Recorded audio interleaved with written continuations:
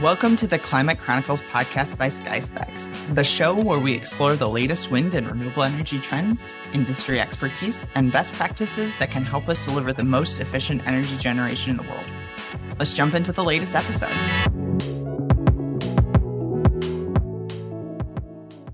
Welcome once again to SkySpecs Climate Chronicles podcast, where we explore some of today's biggest issues facing the renewable energy industry. I'm Sarah Lights, head of marketing here at SkySpecs, and my co-host is our CRO, Josh Borrell. And our guest for today is Pauline Searless, who is the senior project manager on the renewables development team at NL. Welcome, Pauline.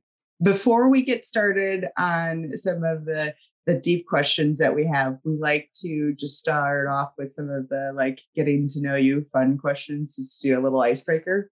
Perfect. One of the questions that we have for you is, what are one of the most memorable vacations that you have? Memorable vacations. I would probably have to say a trip to Thailand that I took my senior year in college.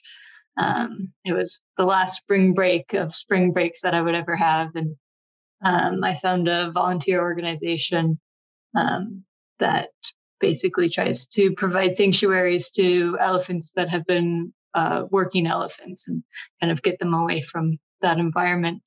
And so I met up with one of my friends there. We stayed in a hostel for a couple nights in Chiang Mai and then went out to the jungle for almost a week and woke up to the sounds of roosters and took naps in the woods next to elephants and ate some of the best food I've ever eaten in my entire life. And it was absolutely magical.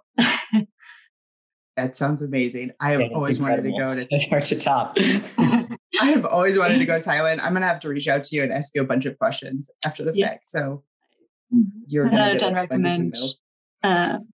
Elephants are also my favorite animal. So that was the pinnacle, or that was the impetus for wanting to do that program. And then just the whole scenario was amazing. Are you going to do it again? Do you have future trip plans like that, or? I do like trying to do volunteer or kind of just more off the grid or less touristy based vacations. I haven't thought about going back to that exact program, but they do have multiple locations in Thailand. And I think they also have a few other kind of Asian and maybe African locations. I'm not entirely sure. I haven't looked back at them recently, but yes, it is. Just the food alone was outstanding. Just, I don't know. It was our hosts were from the Karen tribe, which is kind of a local, a smaller tribe within Thailand, and their spin on kind of Thai classics and all of that. And it was just always huge vats of food that you could just eat for days. And we did. And it was good. Oh man, you make me want to leave tomorrow. Awesome. Okay. So one more question and then we'll jump into the Q&A portion.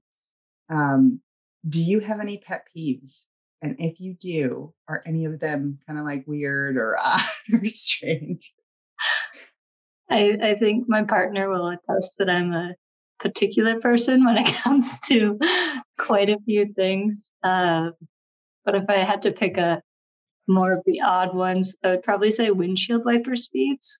When somebody has them at what I perceive to be the incorrect speed, most particularly when they're just going too fast or excessively fast for the amount of rainfall that there is or is not happening. That's not a bad one. Yeah, and when it kind of squeaks on the windshield too. Yeah, it doesn't even have to be squeaking for it to bother me. If it's just you're just aggressively wiping the water away from your windshield, I'm if I'm the passenger, I will say something. Sometimes I'll be driving and the rain will stop and then I just won't even notice that they're still going. My wife will be like, "Are you kidding me?" Exactly. They're still on. My favorite invention or one of my favorite car inventions is the smart windshield wipers that just turn on when it's raining. Though I have them on my car, but still have yet to figure out how I like their speed allocation. Yeah. It's sometimes annoying go ahead. When it doesn't pick it up correctly. That's when you're it should adjust to the amount of rain, and then it still doesn't. Right. Or like you like go under a bridge or something and then there's like 5 drops of water and it just starts your windshield wipers and you're like, wait, don't need this on yet. Yeah. Awesome. All right. Let's jump into the actual portion of the podcast. To get us started into the Q&A portion.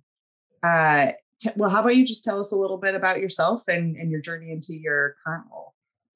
Yeah, definitely. So in college, I did a program between Skidmore College and Dartmouth College where I basically did all my liberal arts schooling at Skidmore and studied physics, and then had 2 years to get an engineering degree at Dartmouth, where I concentrated in environmental engineering.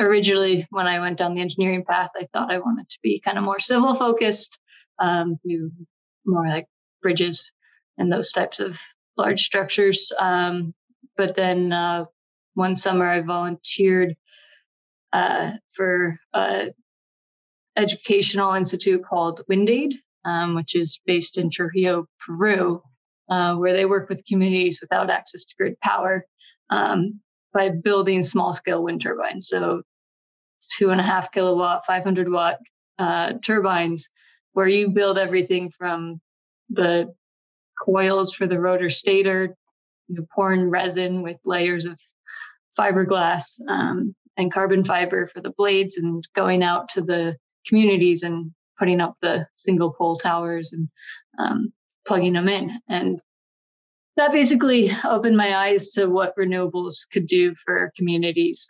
We slept on the floor during our installation period, and the morning after we installed these panels, they were playing music and doing all these things that maybe they wouldn't have done because they were previously running on gas generators that were very expensive for them to continue operating.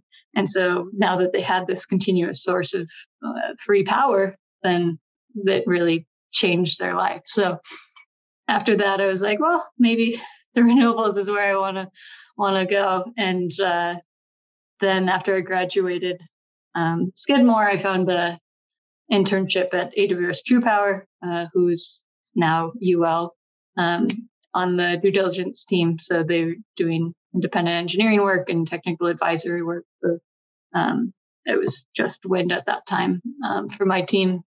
And so I stayed there from 2015 to 2021, where I left as a senior project manager. So I had worked with massive developments of greenfield wind projects, operational projects being sold or refinanced, and also repower projects, and learned a lot of the ins and outs of the renewables field, and started to learn about all the major players, everyone from the companies constructing the wind farms to the power purchasers to the utilities and the operators. And that's kind of how I connected to Brookfield, which was my next move, where I joined the Brookfield operations team, their wind operations team, as a field operations engineer. And so in that role, I was involved in root cause analysis, key risk management programs, including risks related to blades, lightning, foundations, and basically any sort of project that I could look at to maximize potential generation and minimize cost.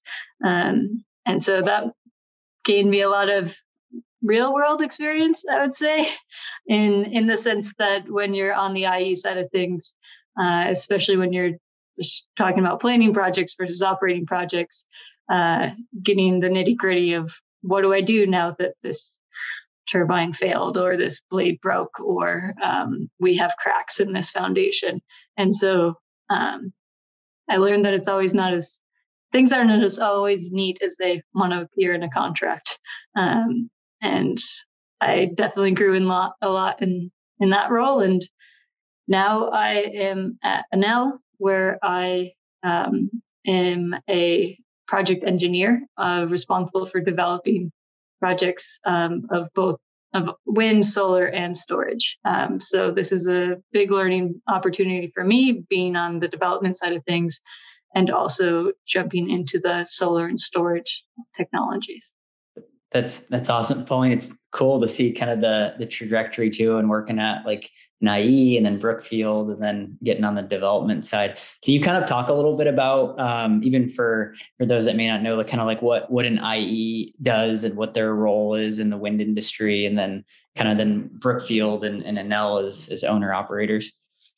Definitely. Yeah. So the IE, the independent engineer on a project, is either hired directly by a developer owner or by a bank or other financial institution.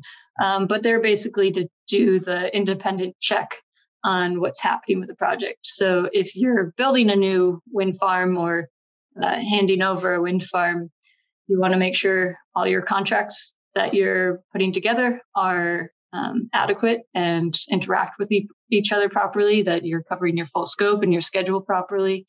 You want to double check that your permits are in place. You want to ensure that your energy estimates for your project are correct or as accurate as they can be. You want to make sure your technology is appropriate for where you're building. And you want to make sure all your civil electrical designs are both adequate for your project and meet applicable codes and standards. So the IE basically can cover and review all of those and provide just kind of that double check and that reassurance that, say I'm a bank wanting to invest in a project. Okay, the project is telling me this. Is this actually accurate? And the independent engineer can validate that and help sign off on certificates for closing and that sort of thing. And so that differs from the developer, owner, operator world in that you get all of the, like kind of mentioned before, all the nitty gritty of actually pulling that information together. So right now I'm working on a solar project that's nearing completion, and all these nuances of the design that maybe we checked and double checked, but we realized that this got wired wrong and now we have to fix it and we have to get that approved. And then we send those final clean, neat packages to the IE to say, see, we did this right. But there's a few bumps along the road that you get to work with when you're actually in the owner or developer side. What's it been like now that you're starting to get more exposure to the like solar and storage side? What have you learned so far? A lot. I mean, I think I've always tended towards wind because I really enjoy going out to a wind farm. I love climbing a wind turbine. I think they're just incredible pieces of technology. And when you can be 100 meters up in the air and just look all around you, it makes you feel pretty small. But I do fully believe that the renewable and sustainable future is dependent on diversity of technologies. So learning about solar is something that I've almost been putting off, but it's been exciting to kind of understand the nuances of different modules and how the inverters work and how you can configure solar farms so differently that there's a lot of information that goes into the build process and the design process. But then once you get to operations, especially if you're doing kind of a fixed system, the operations is much more straightforward than wind, where you have gearboxes 100 meters in the air that fail that you need to replace and that sort of thing. And then batteries, I think, just relatively new to the whole industry. And I think there's going to be a lot of strides happening over the next 5, 10, 20 years.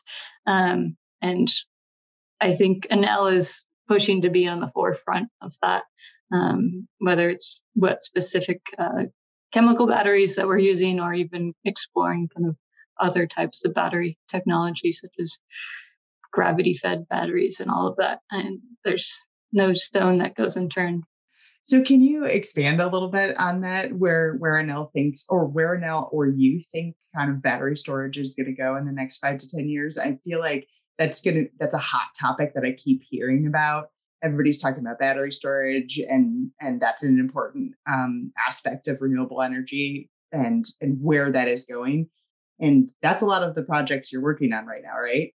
Yeah, I think a lot of developers are hard pressed to build a new project without some combination of a renewable and battery, solar and battery, wind and battery. I think what the primary advantage that batteries provide is ensuring that any renewable energy that's produced doesn't go to waste. There's obviously fluctuations in availability of resources, whether it be solar at night or wind turbines on a windless day. But when the resource is high and the demand is low, that energy just doesn't go to use right now. And if we can take advantage of storing that and then dissipating it when the demand is higher or when the resource is lower, then that can help equalize and stabilize our transmission system, which is a huge limiting factor right now in the development of renewables is our transmission system. But I mean, I'm still learning a lot about the specifics of the actual technology. I have a friend that works at GM and works on the electric car side of things, and she's constantly pushing her team and her company as it can be to make affordable electric cars. And that all ties into this technology of how are we making these batteries, and then also ties to how are we sourcing these batteries, because the hardest thing, in my opinion, about battery technology, especially if you're talking like lithium ion or anything chemical based or anything that requires rare earth elements, is those harvesting practices can actually be very dicey and unsustainable for the local community that you're harvesting from. And so if we're not thinking about batteries and all technologies as this circular economy and from cradle to grave, then we're still not being cleaner than we were yesterday. So you mentioned a lot of the limitations and the current challenges on the battery storage side, but what about with wind? Are there certain just challenges that you think a lot about, whether they're macro or just day-to-day stuff that you ran into either at Brookfield or in your new role? I think the challenges for wind in the U.S. rely a lot around size limitations by the FAA. Like we're basically maxing out how big we can build wind turbines in a lot of the U.S.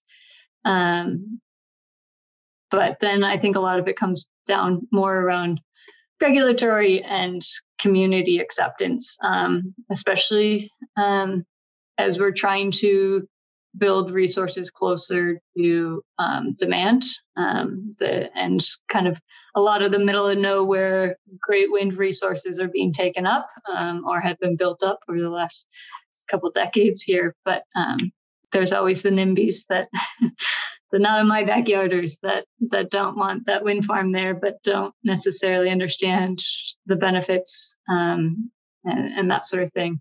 The other thing related to wind, I would say, is offshore technology. I think it's definitely growing. I mean, we have approval to build off Massachusetts right now, and New York seems to be pushing big for that as well. But I think West Coast wind, with the development of adequate floating foundations for the deep waters, is going to be an interesting growth pattern as well. So what are some of the biggest challenges that your team faces right now at Enel? At Enel? Yeah. And then we can go back to Brookfield and some of the things that you guys dealt with there. Yeah, I think right now, probably around PV module sourcing. I think there's basically almost all PV modules come out of China, and there's a limitation on how much they can produce. And I don't know a whole lot about the kind of transportation and import situation, but I know that there's always loopholes to get through for that side of things as well. A big thing that Enel is doing to try and combat that is expand our our own factories for PV module production. So we currently have a smaller capacity production plant in Italy that we're working to expand the production capacity of right now. And then we're also planning to build our first US-based PV production plant, I think by 2025. So trying to circumvent the need for external foreign sourcing for development in the US.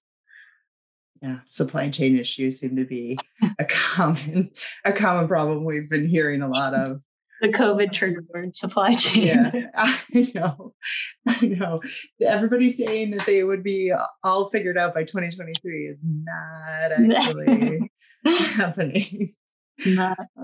No, not really. But what are some of the big challenges that you and your team dealt with when you were at Brookfield then too? I think, let me try and think back to 4+ months ago. I know. That's tough one. I think maybe tied to supply chain in terms of technology is always supply chain of personnel.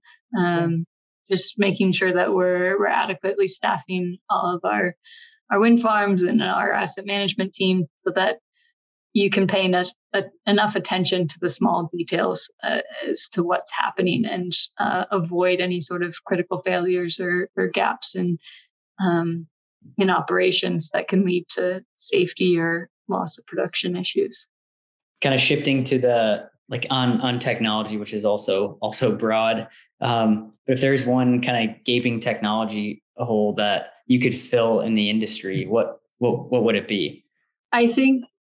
I don't know if it's technically a gaping hole anymore because I think Vestas has recently announced a big stride in this, but I think blade recycling or kind of end of life for, all technologies, whether it be PV panels or blades, but the end of life and repurposing and recycling opportunities for a lot of these technologies isn't fully vetted and fully ready to accept the large supply that's going to start hitting end of life in the next 15 to 20 years. There's been a lot of the certified life for a wind turbine is 20 years, maybe 25 years if you can get the OEM to issue that extra cert. But and wind farms are still running 30 plus years, but we've had wind farms online. I started in wind in 2015 and saw hundreds of megawatts go on in 2015, and we're already 8 years later. So when we start to hit 2050, the influx of what we need to either repurpose or recycle is going to be very high. And I think we as a general population need to be ready for that and think about what we can do to ensure that it all just doesn't go to landfills. Do you have any thoughts of what you think that looks like in 5, 10, 15 years? Curious to maybe you can even speak to some of the stuff that Vestas is doing. Yeah, I worked there's a blade working group within American Clean Power that recently issued a kind of white paper on blade repurposing and recycling opportunities.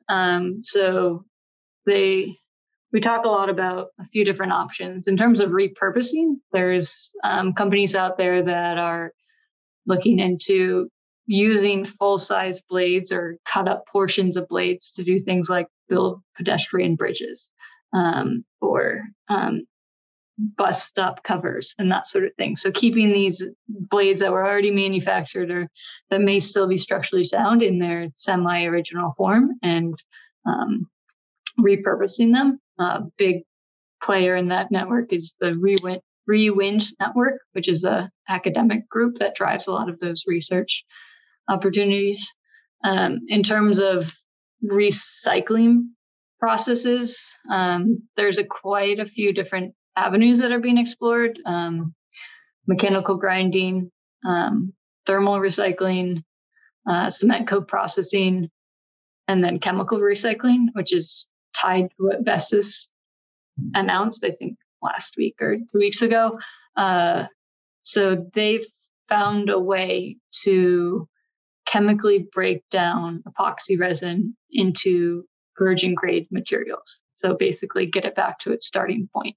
I don't know a ton of the nuances or what that actually means. I'm not a chemical engineer or even close to it, but I know that it's a really big deal because the epoxy resin was driving a lot of the issues in terms of the recyclability of turbine blades prior to this point. So I'm excited to see where Vestas goes, and I hope they kind of make it an industry-wide or knowledge. Yeah. Do you see that the recycling or reuse of a lot of the end of life of wind turbines is probably one of the biggest challenges of wind, or do you see other areas as one of the big challenges? I think in terms of development of new projects, it's our grid is probably the biggest limiter. I mean, it's so hard because of the lack of transmission build out from resource hubs such as like central US where the wind is ample, but the demand is on the coast. We don't have the right amount of grid upgrades to accompany that. And so I think with so many new developers out there and so many developers trying to just fully expand the amount of capacity they're putting in the ground each year, we need to make sure that our transmission providers can take that on, and that we're going to maintain a stable grid to ensure that everybody on it will still have access to electricity throughout the whole process. Shifting a little bit, like in your new role, are you working on like many projects at once? And is like the development pipeline? I know Enel obviously keeps growing and growing, and imagine the development pipeline is quite large. So I'm sure you're very, very busy, but like, what does your kind of workday look like? And is it just kind of one project at a time and you're on your first, or what's that look like? Definitely not one at a time. I mean, I'm still quite new to my role. I think post HR onboarding, I'm about like 1.5 full months of being a real employee. So right now I have 3 projects on my plate, all in various stages of development. One is a solar plus battery that's a few months away from COD. Another is a solar project that we're in the stages of permitting. We have a kind of executed interconnection agreement, but now we need to secure our panels, inverters, and designs and all the fun stuff that goes into actually developing a solar plant.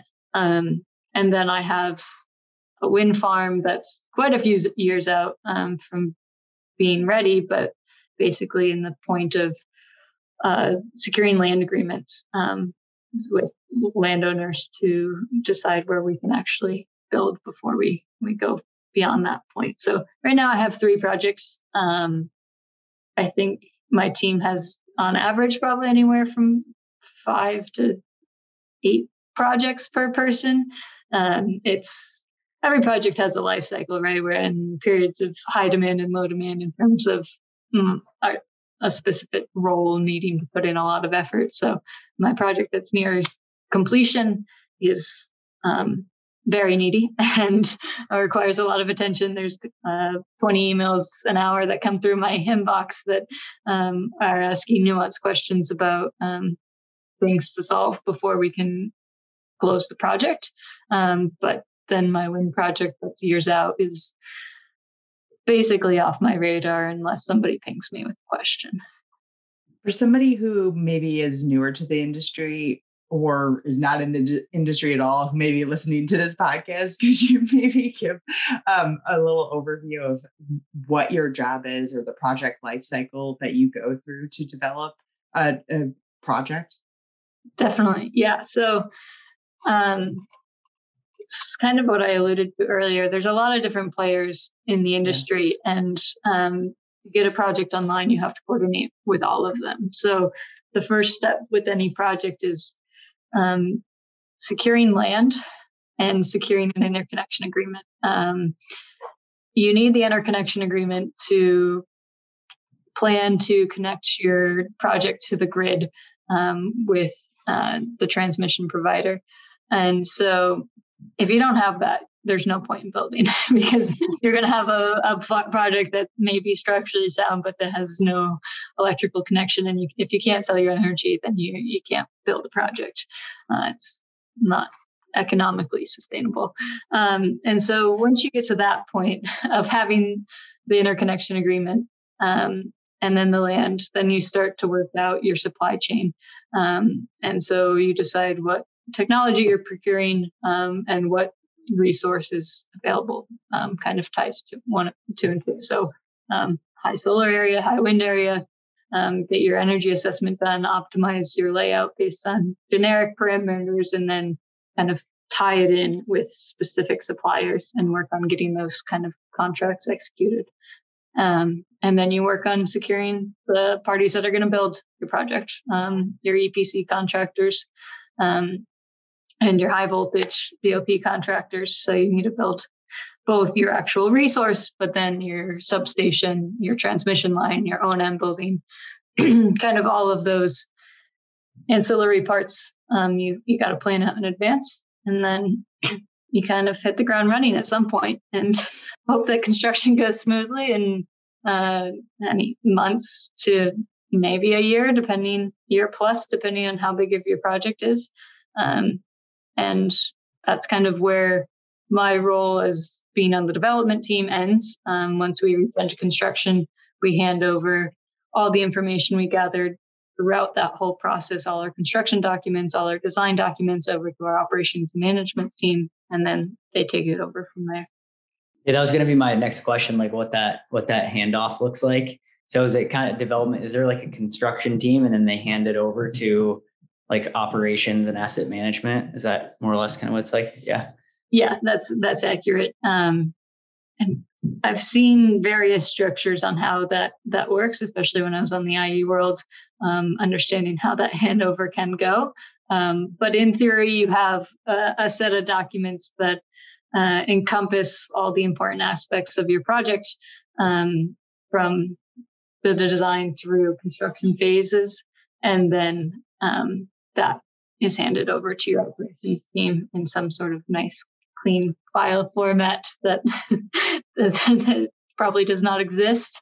But in theory, they get all the documents they need and can be self-sufficient from that point forward. Is there like much collaboration between all those groups, like even early on and talking, like for example, probably in an extreme case, if there's no communication, I'd imagine you could have maybe operations and asset management be like, oh, why did we select this technology? Or things are just getting kicked over. So I don't know. Maybe you could speak to like how that works, or if there's like challenges there. I can imagine too, as companies get larger and larger, and there's different teams working on that handover is probably really important. Definitely. Enel in particular has a wide breadth of specialists. We have procurement specialists, we have logistics specialists, we have kind of almost documentation specialists, and we have the O&M crew. There is probably 20 different departments of specialists in Enel. I think my hardest job has been learning what all the departments are and who's actually in them, so that I know who to ask the right questions for.